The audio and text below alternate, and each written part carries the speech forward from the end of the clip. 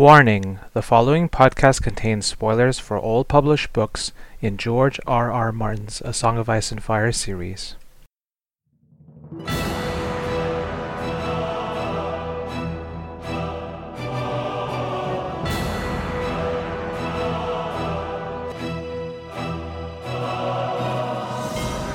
You are listening to a podcast of Ice and Fire, episode 156 for the week of August 10th, 2014. Welcome back, listeners. You're listening to the longest-running podcast dedicated to George R. R. Martin's A Song of Ice and Fire series and HBO's Game of Thrones. As always, this is Amin. And this is Kyle. And it's us today, Amin, and are you ready?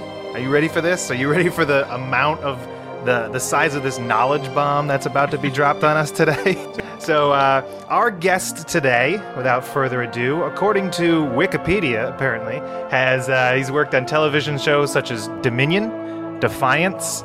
He's worked on Thor: The Dark World, and a little-known television show called Game of Thrones. Ladies and gentlemen, I'd like to welcome to the podcast, and I'm very pumped about this, David J. Peterson. Hello, sir. Vala Hellois. Oh, already I don't know what we're talking about. Welcome to the halls of House Manwoody. Splendid. This will make a fine castle for me. Please vacate. Well, he just took our castle, Amin.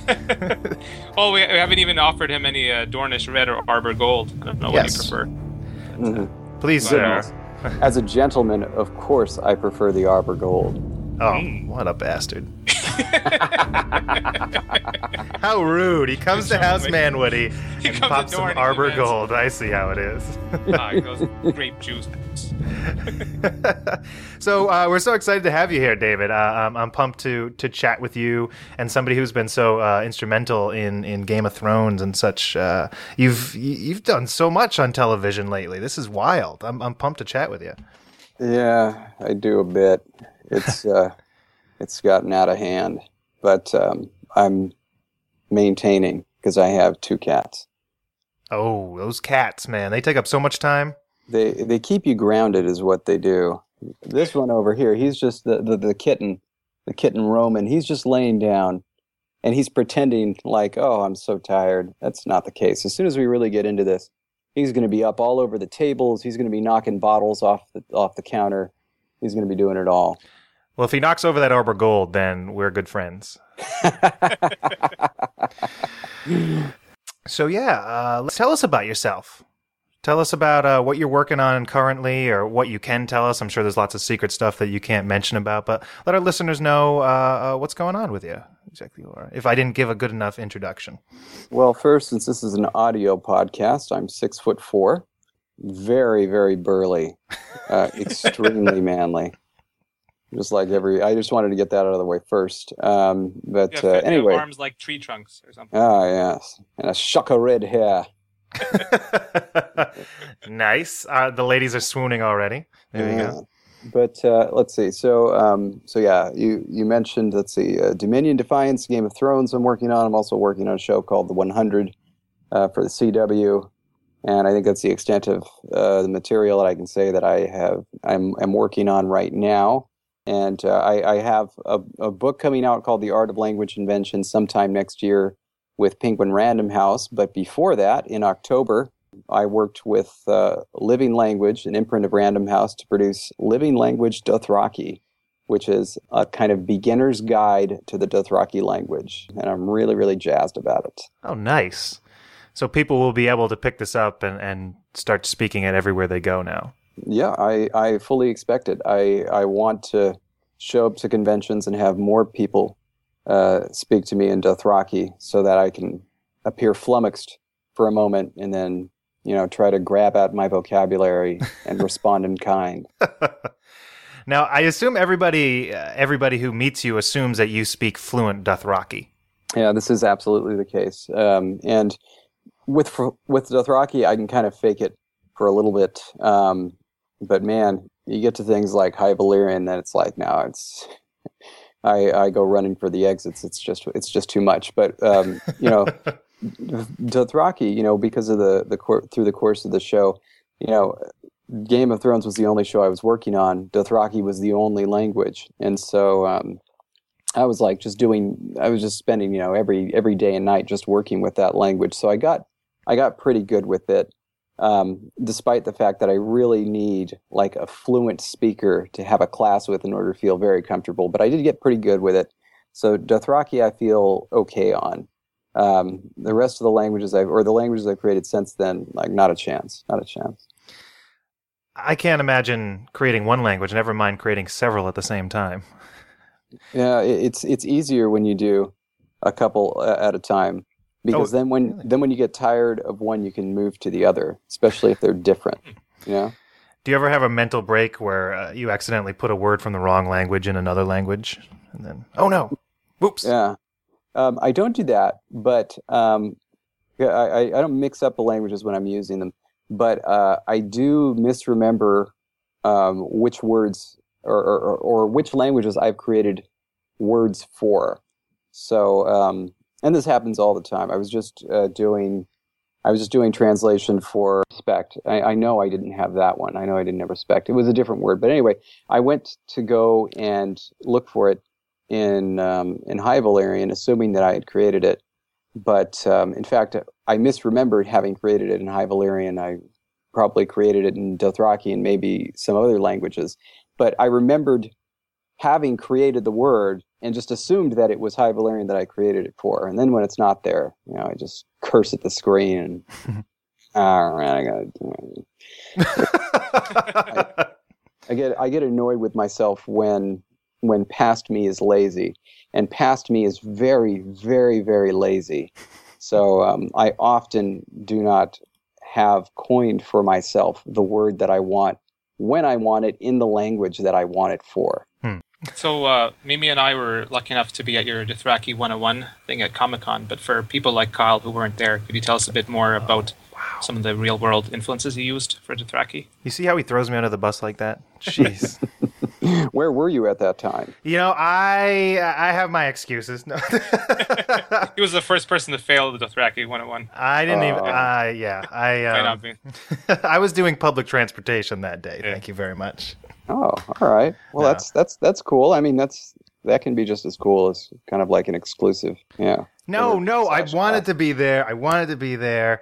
And but then I got there late, and I didn't think they were there, and I didn't want to walk into the room late. I didn't know how taboo that was. You absolutely should have walked straight in. Damn it! Anytime that I am involved in it, unless it's a funeral. I'm going to say just walk straight in. Well, here's the thing. We are the black sheep of the Game of Thrones Song of Ice and Fire podcast world. And so we don't get invited to everything that's going on. And all of a sudden, Comic-Con is nice enough and they give us press passes and we're excited. And then we have this press event with a wonderful gentleman such as yourself. And I'm running late. And I'm like, oh shit, am I supposed to just barge into this room? My experience in press rooms is not very large.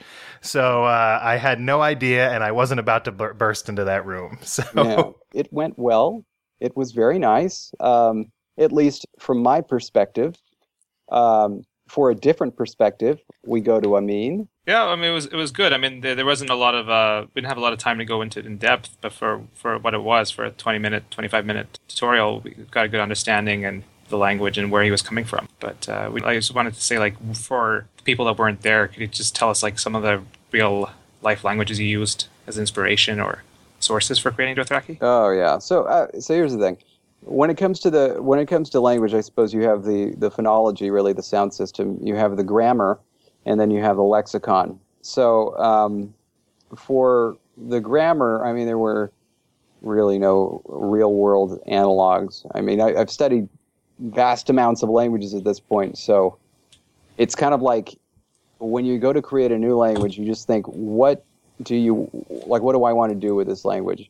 How do I want it to work? How do I want it to sound like? How do I want it to function? And that's where I start. But of course, with Dothraki, with any of these from Game of Thrones, it always starts with the material that's in the books. So with Dothraki, it was the material from the first 3 books. So I started there and made sure that everything that I was creating would mesh perfectly with what was in the books, grammatically based on my analysis of it.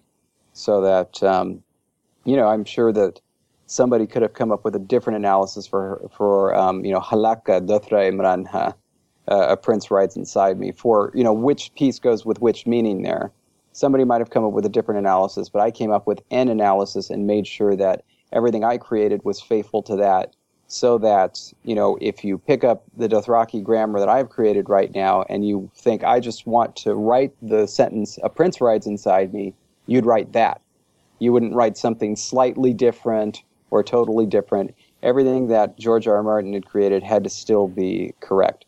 So that was where I started, and that was kind of the most important first step there.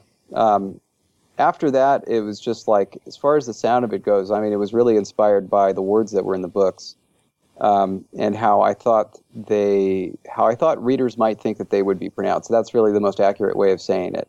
So not like necessarily how do readers pronounce it, but how do they think like a fluent speaker of this language would pronounce the words that are written like this. And so that's how you get sounds like ch in Dothraki, even though we don't have that in English, because it seems like it would fit for a word like arach. So I did that, fleshed out the sound system, and then from there, like I still had some wiggle room, so I decided to make it sound unique. I would use dental consonants for the traditional alveolar series. So it's a dental series, so that you have, instead of ta, da, and na, and la, you have the, na, la, like that. And that was really just to make it sound a little unique. But for the dental series, the inspiration was Spanish. Spanish, where we have alveolars, Spanish has dental sounds, and it gives it just a slightly different sound. And so for pronunciation, then, like if you speak Spanish and Arabic fluently, you should be able to get Dothraki very well, I think. So you mentioned how closely did you work? Did you work with George at all? Did you have to discuss anything with him, or did you simply just take the text and run from there? Oh no, it was the text, but also you understand at the time that I created like 90% of the language. This was before I was hired. We were all, it was competition amongst language creators to see who would get this job, and all of us had the same constraints, I guess you'd say, as far as what we were creating, but the contest had no upper limit on what you could do. So basically just created the entire language, aside from a few adjustments that I made in the 6 months following, and presented that. Wow. And I feel very fortunate that I made it through to the other end, because I probably would have never created a language again if I didn't get that job. Do you know how many people you were up against? Initially, it was like 40. Wow. People dropped out along the way in the first round. And then, so I don't know how many delivered a final proposal, but I'd say at least 30. I'm sorry, nice. for the first round, so our first round proposal. After that, it was narrowed down to 5, and one of our 5 finalists dropped out. And so then 4 went on to Dave and Dan, and then they selected mine of that. But anyway, at that point, of course, none of us had officially been hired. We were all bound by NDAs, but it's not like George R. R. Martin was going to talk to 40 people. It was basically, it's like, here it is, and then hopefully everybody's okay with it. And they said initially that George and Dave and Dan were all going to look at the proposals, but I believe it was only Dave and Dan that did. So now that you've created the language, you have the book coming out in October. Mm-hmm. Now that the Dothraki look like they're about to take the forefront in the books again, do you have this sense that George is going to take the book and he's going to make sure that the words that he has now in the book are going to match up with what you've created? He's actually asked me for a series of translations for The Winds of Winter, which I gave him. But that was a while ago, so I don't know to what extent he's going to incorporate them, if he needs anything new. It's pretty much his prerogative if he wants to ask me for anything. And then once I give it to him, it's his prerogative if he wants to use it or not. And if he doesn't, or he comes up with something new, I will try my very best to incorporate it. After all, there can always be synonyms. That's a wonderful thing about natural languages. There's synonyms everywhere. But this is the same thing that we did for the Maps book. If you've seen the Maps book, there are a large number of cities in there that have Dothraki names. And so what he did was he asked me to translate a bunch of names, and then I did. And then he also created some of his own using my Dothraki grammar. I send him updated versions of both the Dothraki and High Valyrian grammars periodically, just for him to keep. And he used the Dothraki grammar to produce some new names of cities, and used it absolutely correctly. Nice. He always says he's not a language guy, but I think he has a talent for it. Not that he should stop everything he's doing and start learning languages or become a linguist, but if he were to do that, I think he'd do a good job. That's great. Yeah, I heard you mention in another interview that he was just making up the words, and he did a pretty good job at just making up these words and making them sort of connect to one another. Yeah, it's shocking, really shocking, because if you just take 50 random fantasy novels, 51 of them will have terrible language in it, or language bits. I've been less than impressed with just about every example I've ever seen. And that's why I was very pleasantly surprised with Song of Ice and Fire. I couldn't believe it, that I was seeing names, and it's like, wait a minute, all these names look like they came from the same language. Why? The only place you see that is with Tolkien, who actually went and created the languages. So of course they're going to fit. Yeah. Otherwise, it's just a mess. And it brings sadness to the heart of a conlanger. Oh, how long before you did the competition to be the Dothraki creator?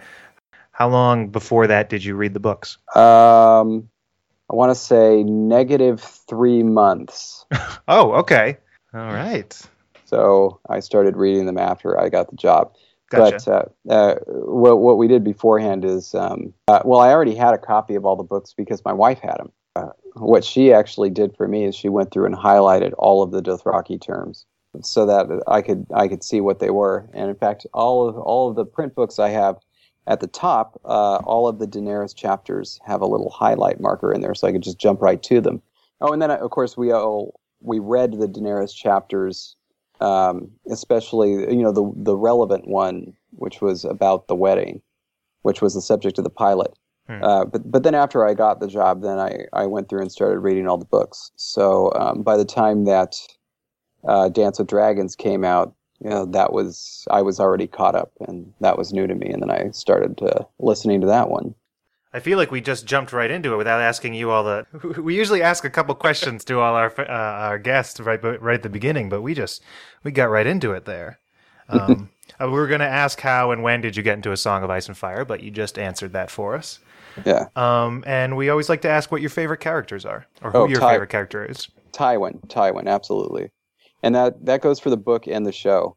I mean, the first time that Tywin is introduced, I should remember the exact chapter and what's happening, but... How dare you not remember that? I know. But the thing that's so amazing to me is, of course, everybody loves Tyrion, and I love Tyrion too, because, he's smart and witty, and he's snarky, and he's very, very good at it. It's like, some of the things he comes up with, like, wow. I mean, the fact that George R. R. Martin came up with all those is amazing. But... The thing with Tyrion is that he pretty much gets the best of everybody, in the end, except for even the dude at the Eyrie, that guard, who it's like he can't charm him at all. He eventually figures out I gold. Like gold, right? But so he gets the best of everybody. He never gets the best of Tywin. It's like, and not only that, it's these scenes where, Tyrion is just like mopping the floor with everybody, intellectually. He comes and talks to Tywin, and Tywin makes him look like an idiot, an absolute idiot. And it's just, it's shocking after all you get from Tyrion. They're wonderfully, wonderfully written scenes. And it gives you this kind of sense of, exactly. I mean, of course, Tyrion has, the fact that he's a little person. He's ugly by his own admission and all of this. He's a Lannister, so people hate him. He's got all that. But you see that it all comes back to this interaction he has between his father. It's like he's had so much experience, trying to match wits with his father that nobody else is any match for him. But when he gets back with Tywin, it's like he's a kid again, and it's really heartbreaking and just fascinating reading. So I was really disappointed when he kills Tywin. Like I was really disappointed. I mean, it's a fantastic conclusion, and it's what one might expect. It's like, but even so, Tyrion doesn't actually beat him, and this is something that I think is probably going to sit with him. He doesn't beat him intellectually; he kills him. He shoots him, yep. And not only that, he's not really Tywin isn't in a position to defend himself at that point. So it's like he never got that satisfaction that he was looking for, and it's just those interactions I think are the best in the entire series. And so it's really a shame that he had to die, but of course he had to die. I find it interesting that Tywin and Stannis kind of had this begrudging respect of each other. Like Tywin always worries about what Stannis is doing, and then Stannis remembers when he was younger, he visited the court with Robert, and they were really impressed by Tywin at the time. They thought he was the actual king, but he was just a hand. Yeah, but I also think that if Tywin could see more of the inner workings of Stannis' court, he probably wouldn't respect him as much. He seems like somebody that Bugs Bunny would just be, running circles around. If Bugs Bunny were a part of the Song of Ice and Fire world, which is something that I still hold out hope for, by the way. What? I'm pretty sure there's a hair house out there somewhere. Yeah, in the Winds of Winter, character. We get through, the first few chapters, and then I can just hear it in Roy Dotrice's voice. Bugs. The rabbit emerged from his hole. He sounds like a leprechaun. There we go. Well, he was digging for buried treasure. He spied Stannis, looking at his maps, and he said to him, "What's up, Doc?" I don't know if I might call it quits if that happens. I don't know. I'm done, guys. I'm out. I'm out of here. We're all wrapped up. He emerges from the crypts of Winterfell. So, David, tell me, what's with the increase in all the languages now that are needed for these television shows and movies and everything? I feel like in shows and TVs past, you had Klingon that was around, but I feel like nobody took the time to create these languages for different shows and fantasies and sci-fi shows. But now it seems like just your body of work alone, you have so many shows that you've worked on. Why? What's this increase in wanting a real language? Well, let's start from the present and go backwards. So we have Game of Thrones, where, it was Dave and Dan's decision to do a full language for Dothraki because they tried to do gibberish and they didn't like the sound of it. That was really where it started. And of course, also the fact that there wasn't a full language that George R.R. Martin had created. So that was where this came from. Game of Thrones is enormous at this point. It's bigger than I think anybody imagined it ever would be. And so that is why you have Defiance, Dominion, Star-Crossed, the 100, and what have you. It's all because of Game of Thrones. It's especially for television. It's just Game of Thrones is so huge that any possible way that you could be even a slightly like Game of Thrones, producers are going to be interested in it and they're going to look at it. And also the mere fact that people know you can do it now. know that you can both get away with it and that you can do it. There are a lot of people who never would have thought that, oh, you can create a language and have it be in your show, because it's not really that common a thing. But before Game of Thrones, though, you have Avatar, which even if Game of Thrones got started before that movie came out, certainly there had to be rumblings about it because it was James Cameron. People knew that was coming. But then a reason that you could have so much language dialogue in a movie like Avatar is probably because of the success of a movie like Passion of the Christ, where the entire thing is in a language that nobody speaks, at all. Aramaic is a completely dead language at this point. There will be some, minority of the audience who would be able to understand the Latin in a Passion of the Christ, and I think there might be Greek too, but nobody's going to get that Aramaic. And the entire movie is in it, and people went and watched it.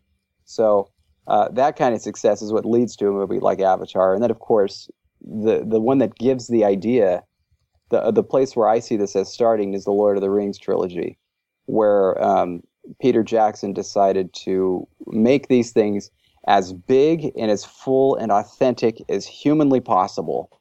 And that included getting Tolkien's languages in there. And so, success breeds not only imitators, but competitors. And that's I think, where this all comes from. And I think it really did start, where you can look at the modern trend, I think it really did start with Peter Jackson's trilogy, and not necessarily with Klingon. Like, if there had been no Lord of the Rings movies, I don't think Klingon would be enough to get us to where we are, or like Enterprise. They weren't as big a touchstone as the Lord of the Rings movies. So I think, honestly, that's where it all started. Interesting. And it's a good golden age for you right now. At the moment, yeah. It'll keep going. Awesome. I guess we'll get into our listener questions here. All right. We have FT Ward asks, Cersei's Valonqar prophecy. Do you have any thoughts on it? I have thoughts. I don't know if I want to share them. Did you see the article that came out recently? I think it was EW. Probably a bunch of people talked about it, about how George R. R. Martin had said that there were fans that had guessed the correct ending to the series.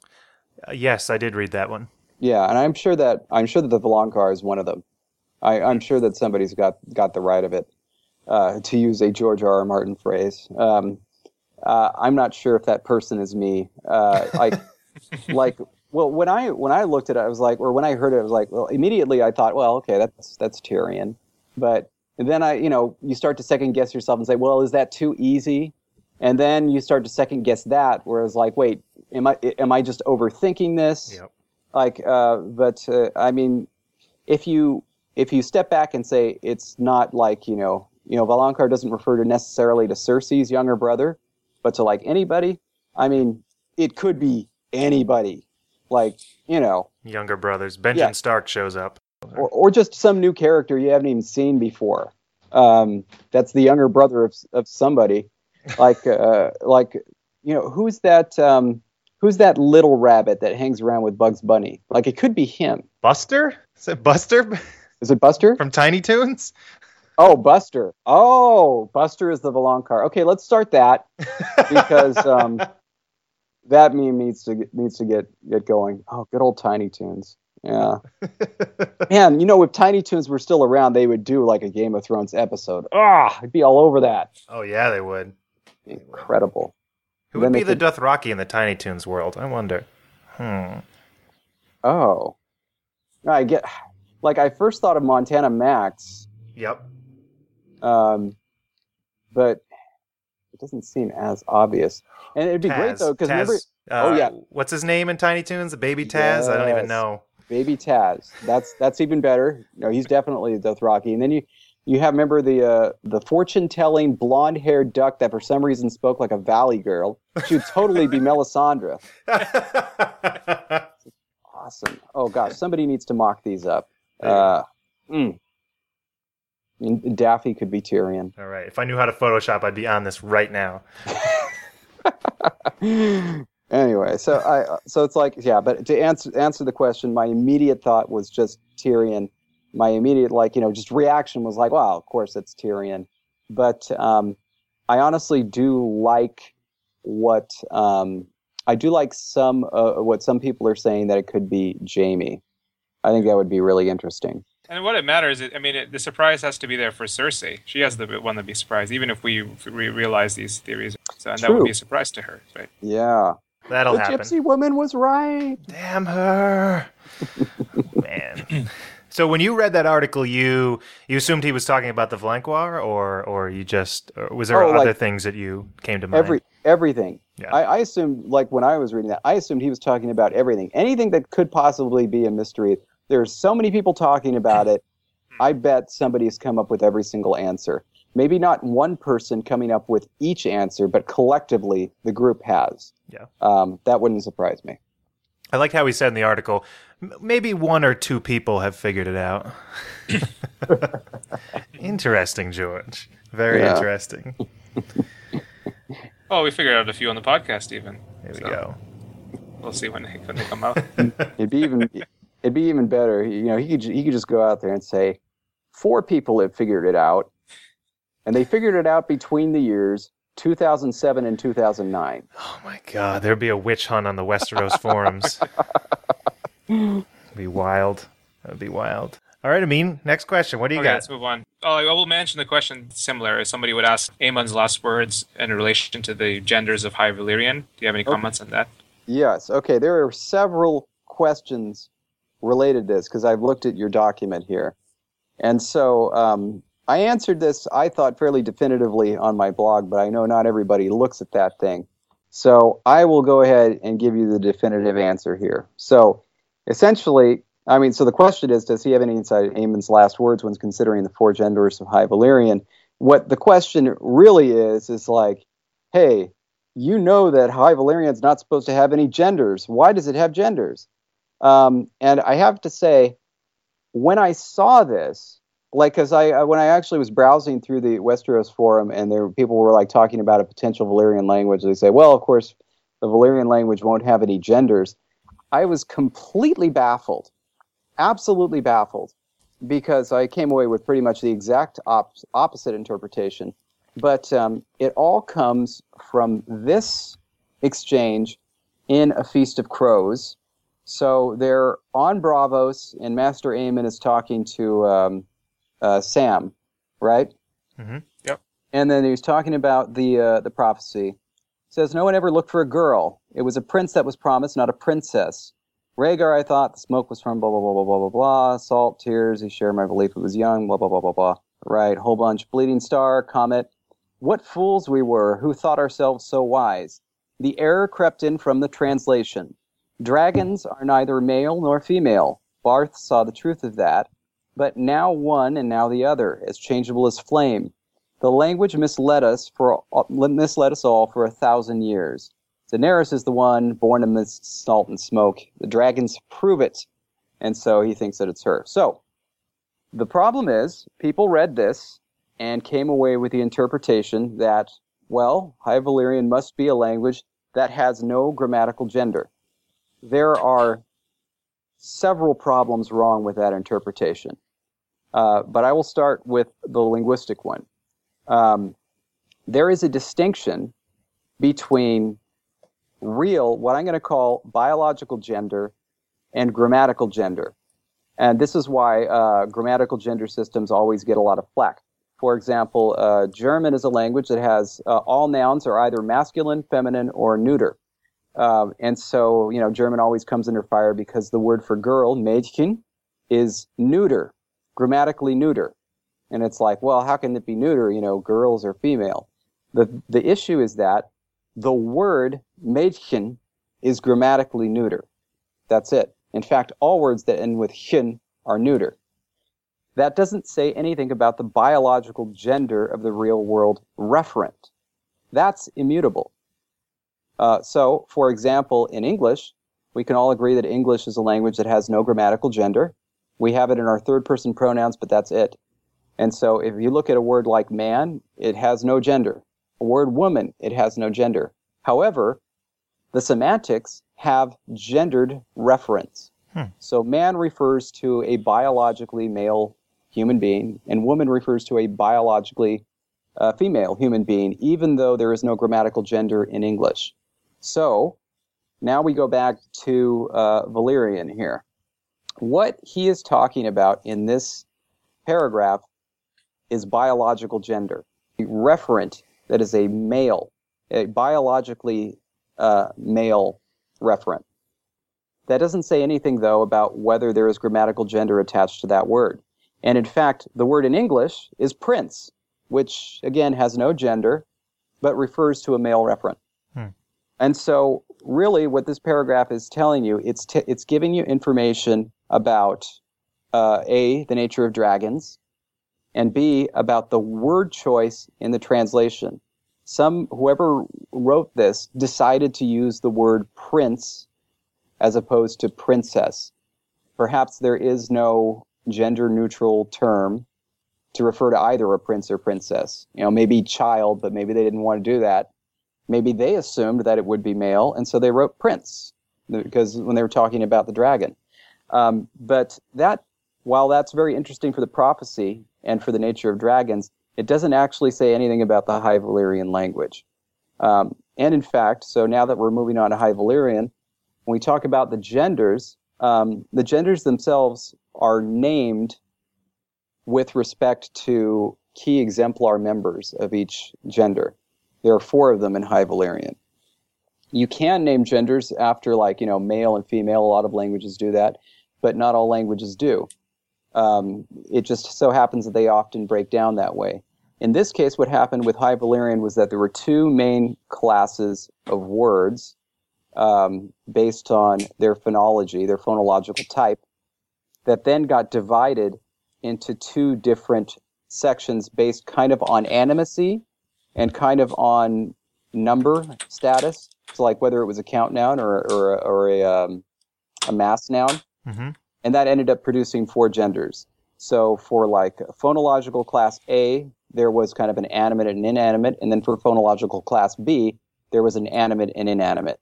It so happens that the words for man and woman, vala and abra, both fall into the exact same pattern. So it wouldn't make sense to treat them differently because grammatically they're treated exactly the same. So that ended up, that's basically why the masculine and feminine didn't work, because it didn't fit with those words. They weren't the key exemplars, whereas they usually are in languages with gender, where the words for man and woman will be a part of different classes. Since they were part of the same class, what they did was they looked for basically these exemplars that would typify the difference. So one from phonological class B, one from phonological class A, and then amongst those, ones that illustrated the difference between kind of the mass count or kind of like animate, inanimate distinction. And that's where they hit upon sun and moon. Because the word for sun is completely forgotten by me. Is it Vezos? Shoot. I don't know it. Just a second. I'll pull this up real quick. All right. I want to get this right. Yeah. I did have it. Okay. The word for sun is Vezos, and then it's a part of that solar class. So that's where the name comes from. And then its opposite is moon, which is from the other class. The word for moon is Hura. And then contrasting with those, so the sun and the moon are countable objects that you can see in the night sky and point to and say, those are things that we can count. Other things that you can't count are substances. And that was where they came with kind of like the opposites of these. So for the sun, its opposite is kind of land.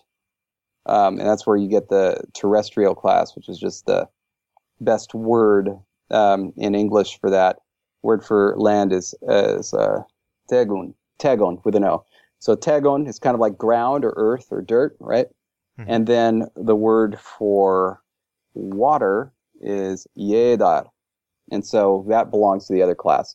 And so basically that was where the 4 gender system came from. The nomenclature doesn't make reference to biological gender, but it still works in the exact same way the gender system does that you'd see in Latin or Greek or Spanish or German, any of those languages. It works precisely the same way. It's just its origin was slightly different from where the gender systems of Indo-European languages came from. So hopefully that should answer every question related to the gender of system of Valyrian. There we go. How about accents? When you're creating a language, do you have particular accents in mind? Excuse me. Like, is there a different High Valyrian accent than a Low Valyrian accent, or is it strictly the language? Or they're different languages, so of course. Okay. But yeah, that's an interesting question because it's kind of hard to define what accent is. I mean, even as a linguist, it's hard to define what accent is. It's a loose association of pronunciations and intonational patterns that characterize a speech group. Okay, actually, I guess I did just define it. So, and it's like, but how you actually do that, I don't know. I wouldn't say it's even defined anywhere in the document because it's kind of really difficult to define. You can define the pronunciation of sounds very easily, but even so, for Dothraki, it was like for myself, I would speak it a different way when I was doing lines for Drogo versus when I was doing lines for Jorah or Dany versus when I was doing lines for Rakharo and Iri. And I think that was just kind of inflection, really. So it's like the intonations all match, but maybe they might fit together slightly differently for different speakers, even though they're kind of all part of the same group, except for the non-native versus native. For Valyrian, and I actually did this, so for High Valyrian, I was kind of led by the long vowels of High Valyrian. They give it a certain rhythm where you have to linger over the long vowels, and so it kind of produces a thing. But after I started hearing how Emilia Clarke was doing it in season 3, I kind of changed the way that I pronounced High Valyrian to match her because I really liked the way she did it. That was very natural and very good. So now when I'm doing High Valyrian, I kind of match her intonational patterns, which I thought were very spot on. And then for Astapori Valyrian, again, I matched Jacob Anderson, who is the best created language performer I've ever seen. I can but try to sound like him. He's amazing. Oh wow, that's quite a skill. It's just when I was doing it, it was much harsher, much dirtier. He did it in a very interesting way. But then, when Jacob Anderson did it, it was just basically when he speaks any line, I just want to faint and send him money and chocolates. That's so exciting when you write out the language and you have it written and everything, but then to hand it off to an actor and to hear it really come to life in that way, it must be very exciting for you. The guy is just the best. He's just the best. I love him. And so, now when I do Astapori Valyrian, I try to match him as best I can. But even so, only he can be he. He's incredible. With accents, I mean, I do keep this in mind. If you're asking, do I like refer to any real world accents? Generally not. I just kind of, it's just kind of like you imagine what the character is and how they might do it, and then kind of work with what the language is giving you. I just did a fun one for episode. It's kind of like I want to see what the guy's going to do with it. So. Nice. It's a different kind of lilt to the old Astapori Valyrian, and it's kind of funny to me. So nice. I always have such a problem. I always have such a problems with accents because I took French in high school, and I'm terrible at it. And I had these French exchange students that came, and I was like, oh, I'll be able to talk to them. This will be exciting. And I was like, oh, bonjour, and comment ça va, and everything. And they're like, hey, English dude, nice French accent you're putting on that. And I was like, well, I'm speaking French. And they're like, well, you're saying French words, but you're also saying it in an insulting French accent. Yeah. And I was like, am I supposed to say bonjour, comment ça va? Like, am I supposed to keep my... I don't understand it. It confuses me. Yeah, man. Let me tell you something that confused me. The first time I flew to Canada, there was, the flight attendants will give, instructions as they do, and then on Air Canada they do it in English and then in French. And this was a not quite a Texas accent, but close to that, kind of a Midwesterny, Texasy type of accent. She first did it in English, and then rattled it off in absolutely fluent French with this Texasy, Midwesterny accent, and it just blew my mind. Like, holy smoke! I never would have imagined I would have heard anything like this. But completely fluent. She obviously spoke French fluently. Amazing. Huh. Very cool. What do you got, Amin? What's next? Witless Chum asks, if you had to spend the rest of your life speaking a made-up language, which one? Probably something simple. The first one that jumped to mind for me was a language that I created for. It was supposed to be created just from a cache of 250 words about, and you only use those words, and it's very easy to pronounce, and there's a small number of things you have to memorize called Kelenala. I would choose that one. I like that one. If I had to choose one around the home, I would use that one because it's easy, it's short, there's not much to memorize, and you can always borrow in words. You'd be surprised how often we speak in borrowed words in English. Every third word we say is internet or YouTube. How do you feel about that? I think it was last week that Merriam-Webster Dictionary said they added about 5,000 new words, including selfie, hashtag, emoji, YOLO, even side boob got added. Yeah. How does that make you feel? Well, first of all, I mentioned the one of our crowning achievements in the conlang community is that the word conlang was added to the Oxford English Dictionary, and that's the resource for the English language, period. And that happened in June, and that was amazing. Oh, that was awesome. Nice. Yeah. Well done. Now, as for the rest, it's a question of, what's the purpose of a dictionary? It's so that people, especially, people that don't really speak that dialect or don't speak the language, it's so they can learn what the heck these darn things mean. And so if that's the purpose, then, by all means, if they're around long enough, you should add them. I'm a bit less inclined to say you should add abbreviations, or not abbreviations, acronyms. I guess they do have acronyms in dictionaries, but it seems strange. Yeah. But it's nice because, I remember usually what I would do because, you'd see these things pop up and you just don't know what they mean, like the hashtag SMH. I had no idea what the heck that was supposed to mean. I made up stuff for it, when I would see it, because I knew there was some sort of negative connotation with it. So for some reason, when I saw it, I would think that they were saying Sam Hell. I don't even think I know what it means today. So much hate? What does it mean? Shaking my head. Shaking my head. Okay. Yeah. In, evident, disgust. Yeah. Hey, it makes sense. But it's people would say something like, damn, look at what that guy's wearing, hashtag SMH. And I thought they were just saying Sam Hell. Well, it's kind of an antiquated expression, but okay. That's kind of the purpose of a dictionary. You don't know what something is, so you look it up and you find out what it means. And, you can tag it however you want because, people get weird ideas, just because it's in the dictionary, it's A, proper, and that if it's not in the dictionary, it's improper. And B, that there is this notion of proper and improper language and that dictionaries have something to do with it. That's simply not the case. Dictionaries record things that people are using. And it's not just one person, obviously, or just a group of 3 people. It has to be a large group of people. And so if a ton of people are using YOLO and SMH, you know what it means. And yeah, selfie is big enough. Certainly,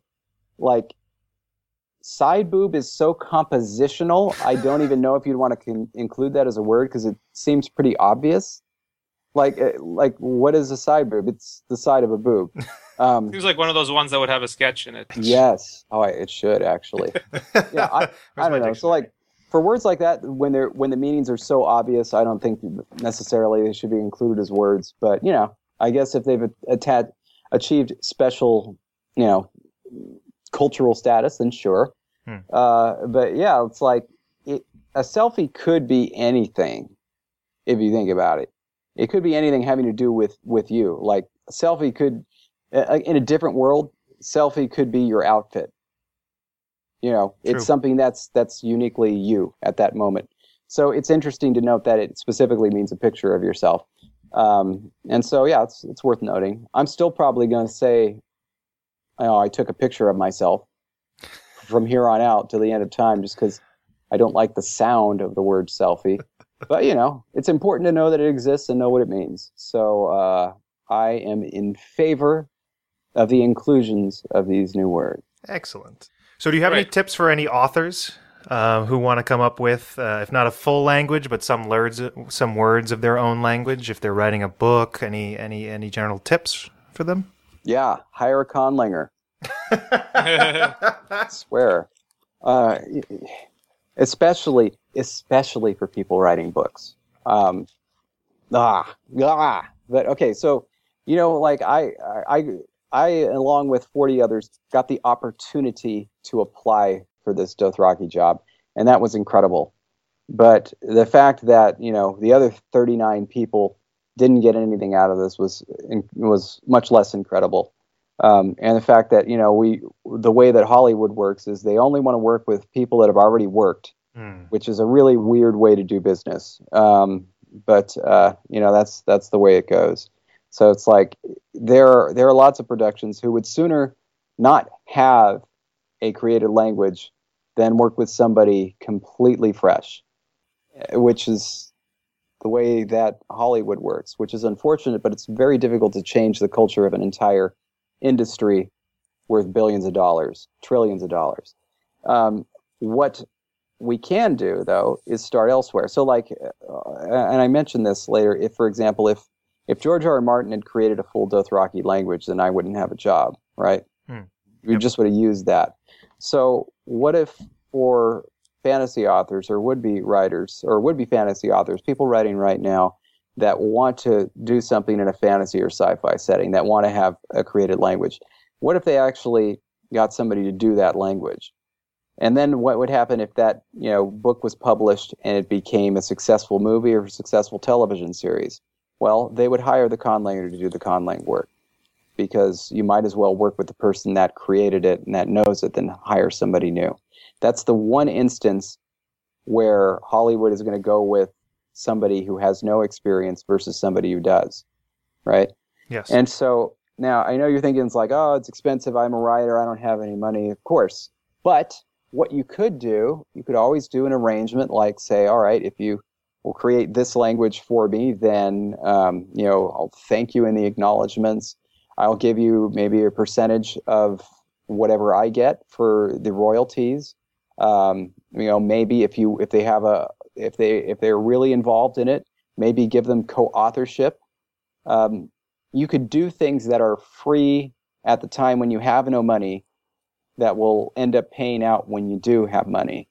And I know that language creators the world over would absolutely relish the opportunity, both not just to do what I'm doing, but to see their languages appear in any medium, even if it's a self-published ebook. They would love that. And there are people that are really, really, really good at doing this. So I would recommend working with somebody if you possibly can. If you must do it by yourself, then try to take a look at what George R. R. Martin did with his works, where it seems pretty clear what he did was he took out these language, chunks, said like we're going to do this High Valyrian language. And what he did whenever he needed a word or a name was he took not portions of words that have meanings, but portions of words that have no meaning. So like an ending on, an ending os, an ending ys, and then pieces like aer, aeg, ler. And then he started arranging them in ways so that you were constantly seeing repeated patterns, which is exactly what you see in real languages. And they all had kind of the same endings. So this is how he made it so that all the words look like they came from the same language. And then, someday down the line, you actually work with a language creator, they can work with that. they can work with that and fill out things behind it, as opposed to like literally just making up a word on the spot for some things and not for other things. Those are a couple very great tips. Awesome. Thank you for those. Yeah, no problem. So, quick question here. Leveler Steve wanted to know, like, if you're driving and you get cut off by a stupid driver on the road, and any good Dothraki expressions you can say, like, to convey an insult to them. Oh, yeah. What is this? Hold on. There's something about. Wait, that's Valyrian. There's something about your mother here. Let me get that. Also, maybe Dothraki pickup line. That might be good. Oh, as well. jeez. Oh man, that's too tough to come up with on the spot. What was it? Nice. It was like send your mother to the sea, wasn't it? It was like I can't remember what the word was. Havajan. Oh yeah. So like make somebody walk or something. Probably, as you said, was insulting. Oh, there's that. But let's say my hold on a second. My one. Wait, how do you? Okay, crap. Now I forget how to conjugate the word for mother. This is shameful. I'm forgetting all my language here. I can't help you out with that one. Yeah. Once I get the book, then I'll be able to help you out with it. Handout. Let's see if I can find it. My son. Okay, I got it. So yeah, so you'd say like, Havajan my son yeri. Or Havajan my son yeri. Yeah, that's to the sea with your mother. That's a good one. I would try to say that, but I feel like I would insult you. Oh, it's fun. Nice. Good. Well, I think there was a couple of questions that caught your particular eye, David. If you wanted to get into them. Yeah, I'm gonna do these very, very, very fast. So, by the way, yeah, how many real world languages do I speak? I've studied over 20, but I only speak like 2 very well, and it's English and Spanish. Wait, where was the one I just saw? No, not that. Somebody asked about Dothraki thank you. Oh yeah, if there was a word for thank you in Dothraki, what would it be? There was a word for thank you in Dothraki, and it was Sanat Jomari. That was the word for thank you in Dothraki. What happened was I said in my initial proposal that the Dothraki had no word for please, and then Dave and Dan extrapolated and added the line in the first episode that there's no word for thank you in Dothraki. So then I just deleted the word.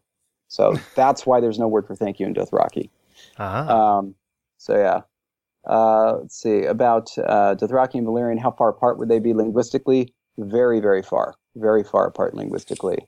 I didn't imagine that there would be a common ancestor between Valyrian and Dothraki unless it was so far back in antiquity that it would be pointless to even, fit it together. Like if there was a common ancestor between the Native American languages and the Indo-European languages.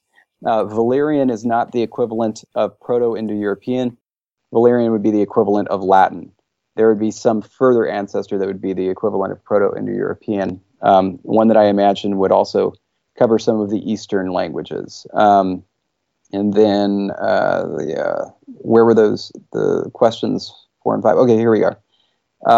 How challenging is it to decide how much language actually equates thought when constructing these languages? As a fan, I kind of want you to go overboard and make the language completely about the philosophy, the classic and the language of the Ordos. There are no words for the concept of trust or honor, or more than 300 for the concept of profit. And then, so how do you balance the pressure to come up with a realistic language? The answer is that I try to go with as realistic as possible.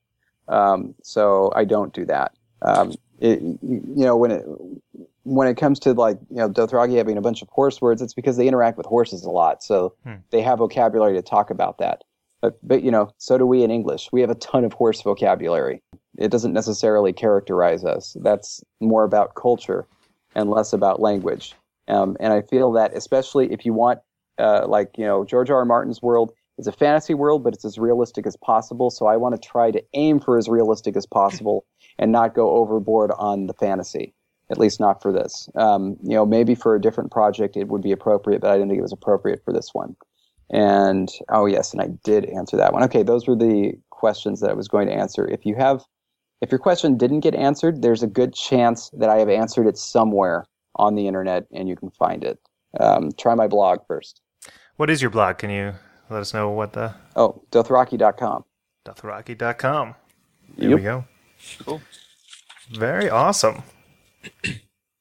thank you for that knowledge bomb, David. That was great. Hey, That was no fantastic. problem. Thank you for having me. It's nice to have not a shocking lack of knowledge on our podcast for once. Thank you for bringing that to us.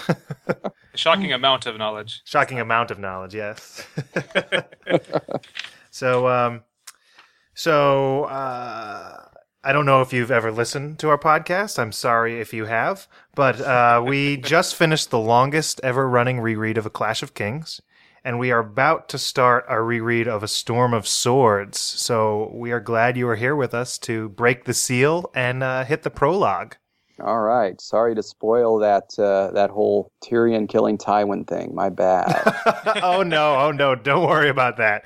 Our listeners have read the books quite a few times, so it's all good. But Amin, what happened in this chapter? Well, in this chapter, we get a look into Chet's mind and his backstory, and it's an ugly backstory and ugly mind. We see his plans to escape. He's got a little conspiracy plan to get away from the brothers. And so we see what his plans are to get away, and we hear that the Lord Commander is debating with his men on whether to attack the wildlings or to retreat.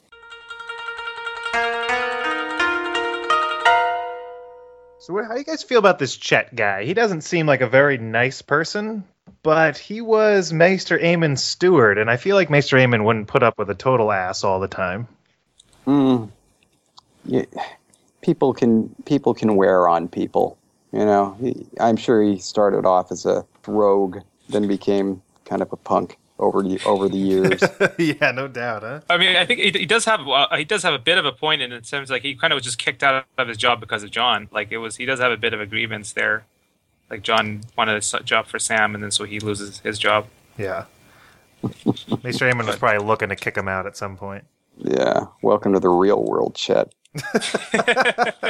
So he's got to have some cunning to him, because he's been able to organize, 14 different men into this plan. That's honestly pretty impressive. Though, I don't know, like I kind of imagine like if you put that much planning in, you would maybe think about, well, what if it snows?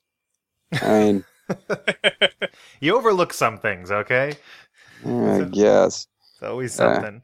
What I did 1 or 2 days too late. Like if it snowed a couple days later, they would have been fine. If everything went well, do you guys think the plan would have worked? I honestly don't. I think that with so many guys involved, I mean, with so many people involved, and a lot of these guys aren't. I mean, you know, they're the Night's Watch, but they're not the smartest guys, and they're also, you know, not like the nicest guys. There are just too many variables. Every single human being is a huge variable in this plan, and so many things could have gone wrong. I mean, it's great that he got all of his people on for that watch, like all 8 of them, but you know, one of them could have sneezed or something. The slightest little thing could have messed it up.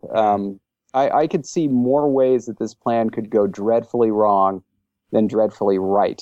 Yeah. Especially with them, you know, having to kill everybody silently, right? Because it's like one scream wakes everybody up. Yep. That's really easy to screw up. And you had Small Paul on your side, who was a huge variable, both literally and figuratively. And he was just going to mess it up. You just knew with all his questions that he would mess it up at some point. Oh, yeah. Like, I love the setup for that, where you think that, like, you know, if instead of what happens, if instead, like, they actually go through with the plan, you just know his screw-up was going to be showing up for the second watch. Exactly. Yeah. Exactly. I kind of feel sorry for Small Paul, too. He doesn't seem like a bad guy. He's kind of just led into this. No, because later on he helps out Sam when Sam can't walk later on after the battle. There's that expression, thick as a castle wall. He actually uses that for Dunk in there as well. I just thought that was just interesting that he uses the same expression. And then I was like, well, this is not like some long-lost relative of Dunk, is it? Because he actually fathers a few people during his time. It's Hodor's brother. Is what it is. See, my big problem with Chet's plan was Chet was making fun of some of his cohorts who were planning to go back home, and he was like, "Oh, that's stupid because they'll know you at home as a traitor, and they'll hang you." But my plan is to go to Craster's Creep, where, correct me if I'm wrong, but whenever the Night's Watch go far north, They usually stop by Craster's Keep, and it just seems like the wrong place to be if you want to stay away from the Night's Watch. He does think that most of them are going to die off, though. Like, it's true. There are. He's hoping they will die off. So, like to the wildlands. Yeah, I don't know. It just seems. It doesn't seem like he has everything worked out. Any plan that involves going north of the wall is stupid. Yeah, agreed. Agreed. Take that, Jojen. But like, you do feel worried for Sam when you first read this, though, because even if they fail, it seems like Sam's probably going to die if they get started on the thing. It seems like he hates him most of all, and when things go wrong, he's like, "Well, I'm still going to kill Sam." So. It's his consolation prize. Yeah. Which itself was, I think, a stupid idea. He's just gonna kill Sam and then go off with the rest of his plan. Like, at that point, why? I don't know. Yeah. Why do anything? Yeah. Just, stick with your somewhat warm bed and somewhat consistent meals. So, ends up the others pop up at the end, and Chet does die in the Battle of the First Men. Smallpaw does survive the Battle of the First Men, Fist of the First Men, but then later on, as he's helping Sam as he's carrying Sam running away, they do get attacked, and later on they encounter each other, and Sam stabs him with the obsidian dagger, and it does nothing, and that's when we find out that the fire hurts the whites. One other guy in the conspiracy who turns good by the end, or at least goes back to his loyalties. Like, not all of them are bad. In the Sweet Donald Hill, they mentioned that it might be a bastard of some Lannister, or at least he claimed to be, which is interesting. Dun, dun, He's got the dun. looks for it. Any theories for that, I mean? One of Tywin's, maybe? No, probably. The other Lannister. I think Tywin would probably know how to manage birth control. So, David, since you're a big Tywin fan... Yeah. No, he's not doing birth control. That was the question, right? Yeah, exactly. That's exactly. The question is, do you think Tywin was sleeping with whores? Then I guess there we go. Was Shay a plant, or does he sleep with whores? Oh well, no, I don't think he has any problem with it at all. I mean, I'm sure he sleeps with many a whore, and probably if they ever get pregnant, he either has them killed or make sure that they have enough money that they don't bother him, whichever one seems more convenient. But, no, Tywin never had any problem with whores and sleeping with them. He had a problem with Tyrion falling in love with them, right? Yes. So I think that he was fine with them just as long as they stayed in their proper place as he saw it. But he didn't want Tyrion bringing a whore to court at all. Because that wasn't the proper place for a whore, see? Okay. That's too much attachment to it. He could just if he wanted a whore, he could just whore in the King's Landing. But bringing one with him is just having so much of an attachment. Yeah. Yeah, that's how I see it. So it's like, I'm sure that, by Tywin's account, it's like whores have their purpose, but any one will do. They're all the same. Did you explain the whole Taisha thing, making that she wasn't a whore, that he did all that? I'm sorry, I'm blanking. Taisha was Tyrion's first wife. Yeah, who was a whore. But then we have later on Jaime saying she wasn't, which during the escape, when Jaime helps Tyrion escape from the Black Cell, he confides in Tyrion. Now, not in the show. They didn't do it in the show. But in the book, Jaime tells her that Taisha was not a whore.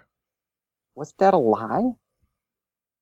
Yeah, that's in there. The thing is, from Tywin's point of view, Tywin would see just like a crofter's daughter as a gold digger, and then in his mind, he'd see that as a whore.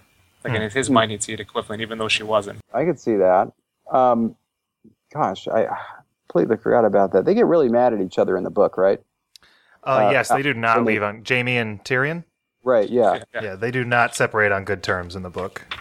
Man, I've forgotten that scene now. We jump to that chapter. I'm sorry. Just we're on the chat.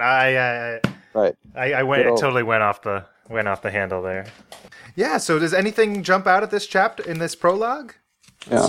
Oh, I did want to say something. This isn't a big part of the chapter, but one of the things that I think is totally silly, but which I nevertheless miss when it comes from the book to the show adaptation, is the ravens speaking. and I love Roy Dotrice's reading of it. That's my favorite character of Roy Dotrice's is the ravens. Man! Is Raven screamed. Man! Man! And corn! Corn! Corn. What does he say in this one? He's like, dead. Is that what he screams? Dead! Men. But actually, you have to pay attention to what the ravens are saying because some of them may have been influenced by Bloodraven.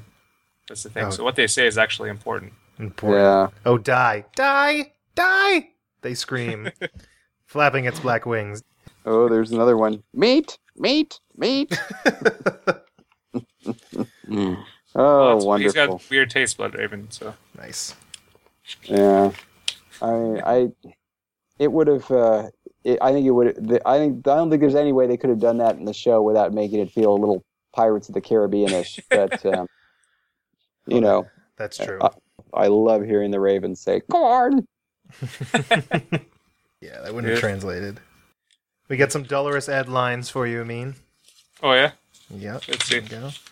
And Was that the part when he's shooting at the archery practice or something, and then he makes fun of Chet? yes, Yeah. exactly.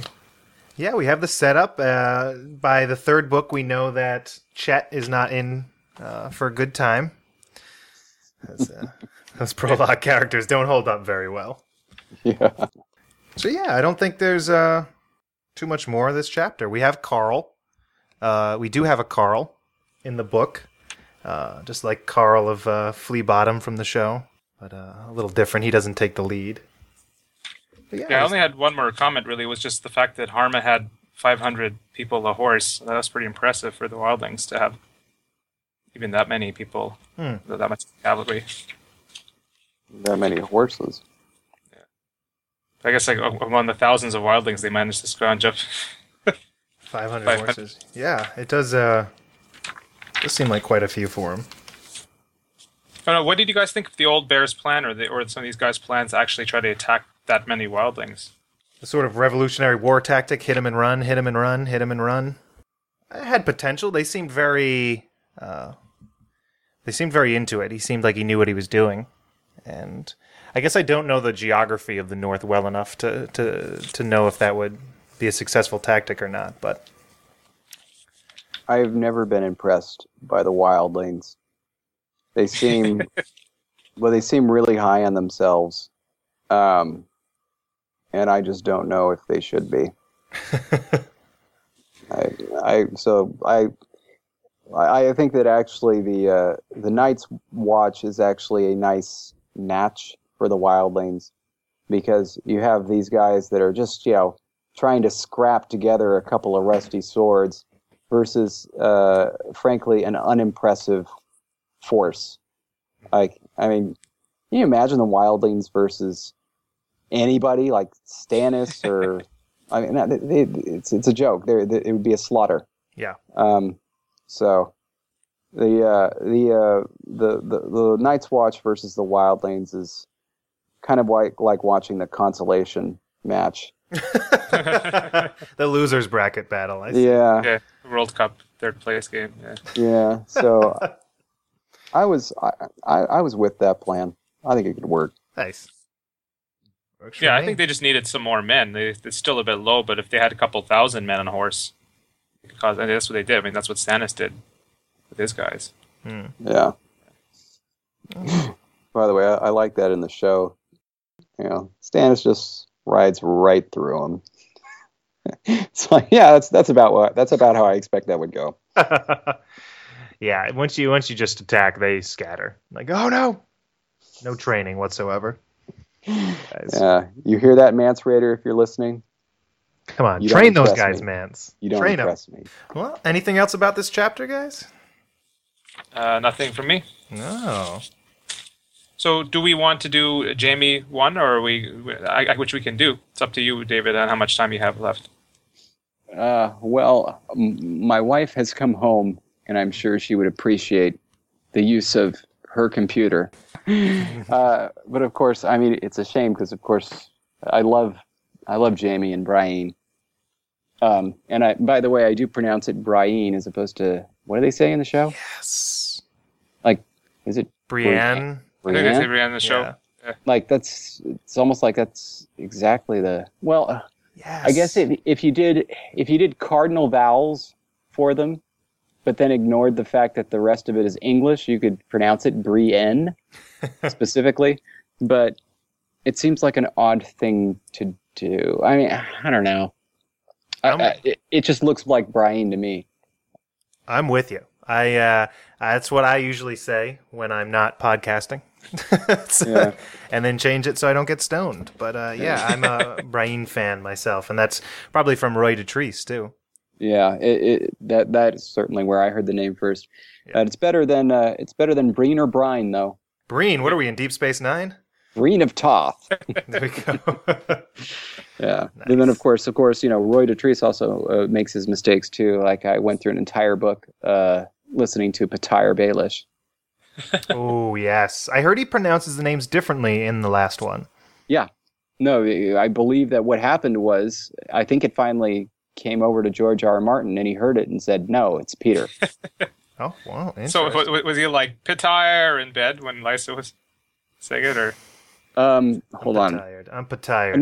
No. I think it. Well, first of all, thank you for your pun. Now I get it. But I think he had actually fixed the pronunciation by the time. Actually, isn't that all book 4? Peter and what's it and who's it? The bed is in Lysa? Storm of Swords. Yeah, it's season 4. Is it? But the bed stuff is in Storm of Swords. Yeah. Oh, okay. Well, yeah. No, I want to say he fixed it by either book 3 or book 4. I'm sorry, book 3 or book 2. Like it was early. It wasn't just for Dance with Dragons that it got fixed, because I noticed it when it stopped being Pattaya, and that was well before I listened to A Feast of Crows by the other guy that I want to say is John Lee. John Lee, that sounds right. All right. That's right. It probably sounds right because I said it earlier in the podcast, but it's also probably right. I think I've heard this before. It seems so familiar.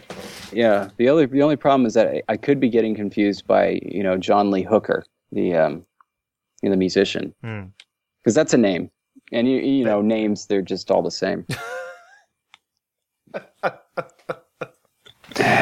And on that note, thank you so much for being on the podcast with us, David. Well, thank you for having me. I have long wanted to be on this podcast. Oh, don't lie to us. I just didn't want to say anything because, I felt like it would be just too shameful if I said, well, we kind of only talk to people that, are really a big part of the show, not really crew, Oh, we'll talk to anybody. It's all good. Next time on a podcast of Ice and Fire, my cat, Roman. Nice. I was going to ask about your cats earlier, if you gave them any sort of made-up name that you had created or anything. Well, yeah, actually, my black cat, Kelly, her name is Kelly, but it comes from the word Kelly from one of my languages, where it means tail, because she has a lively and vivacious tail. And as for old Roman, his name comes from the same name as the main character of Star-Crossed, which was a show I worked on, because Roman came home to us on the day that the last episode of Star-Crossed aired, and then the show was canceled. And but they have the same markings on their face, so I thought it was appropriate. Aw. Yeah, and now he's licking himself. Good boy. Good boy. They've come to life now. George is actually a cat fan as well. I mean, he's actually, in some of his earlier sci-fi stories, he has cats and they play a role. One of my favorite scenes, like one of my favorite little bits of all time, was when Arya finally catches the cat and she gives him a kiss right on his forehead. It's adorable. Oh, that should have been in the show. That would have been cute. We did get Sir Pounce in the show, though. Yes, finally. So how can our listeners find you, David? You already told us Dothraki.com. Yeah, are you on Dothraki. Twitter or anything? Or Dothraki.com is an easy way. I am very active on Twitter. I'm usually more active than I should be because I should be doing work. But I am at Twitter. I am Daedalus, but Daedalus is spelled with a V, and I apologize for that, but I'm stuck with it now. I use it everywhere. So it's Dedalvs. And I have that same moniker on like just about everything. So my Tumblr is daedalus.tumblr.com, and I'm Daedalus other places. The only place where I'm not is Instagram, where somebody took my handle. Bastard. And so I'll never be on Instagram for that. At least you're not like hotpink69 at whatever.com. That was my second choice, but it was taken too. Damn it. I know. Well, maybe we should take arms like tree trunks. Arms like tree trunks, and a shocker red hair. Was by the name of Homer. Homer. Nice. Well, thank you so much for being with us today. We had an absolute blast chatting with you. All right. Thank you guys for having me. A wonderful podcast you have here, and I'm very appreciative to have been on it. Thank you. Thank you. I hope you'll join us again one time when we have a Jamie chapter to do. Do you have a particular favorite? Oh, dude, I actually have a number of favorite chapters. Let me ask this. I want to come back for one of the chapters where one of the Red Priests is giving their spiels, because I thought those were really excellently written. I love those. Like one of the random ones, not Melisandre, one of the random ones. All right. Yeah. You'll know it when you get there. I can't remember if it was in A Storm of Swords or A Feast of Crows, but it was one of them. I think it was A Storm of Swords. Really, really good. Loved it. A Red Priest, it was chanting or was giving a speech in King's Landing. Thought it was excellent. And then, of course, the Red Priest in Volantis in A Dance with Dragons. Love that too. All right. Good stuff. Good stuff. There you go. You got that, Amin? Well, listeners, find us what chapters those are, and then we'll get them on for that, yeah. Nice. Awesome. Yeah, we would love to have you back, so we will have to make that happen. Well, if it's A Dance with Dragons, it'll probably be 10 years from now. Okay. So, yeah.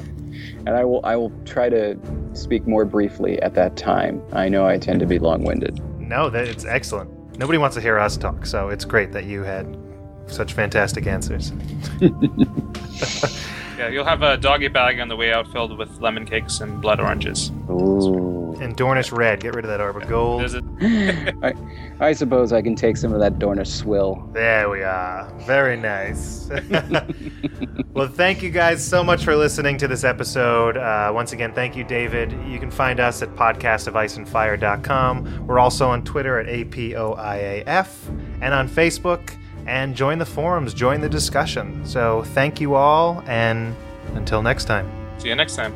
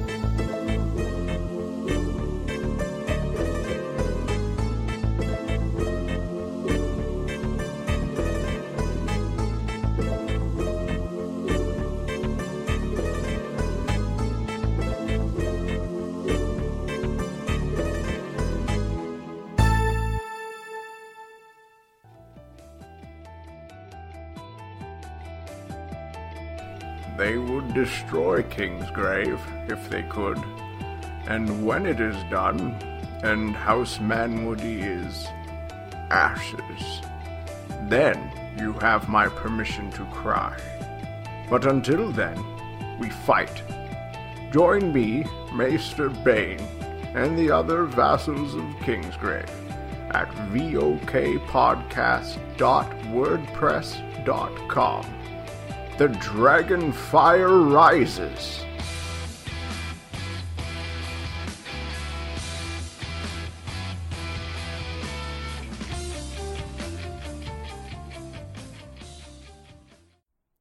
Like anime? Like Game of Thrones? Then check out The Bastards of Kingsgrave, the bastard offspring spawned from the aching loins of your two favorite fandoms. Bastards of Kingsgrave, the intersection between a song of ice and fire and everything else.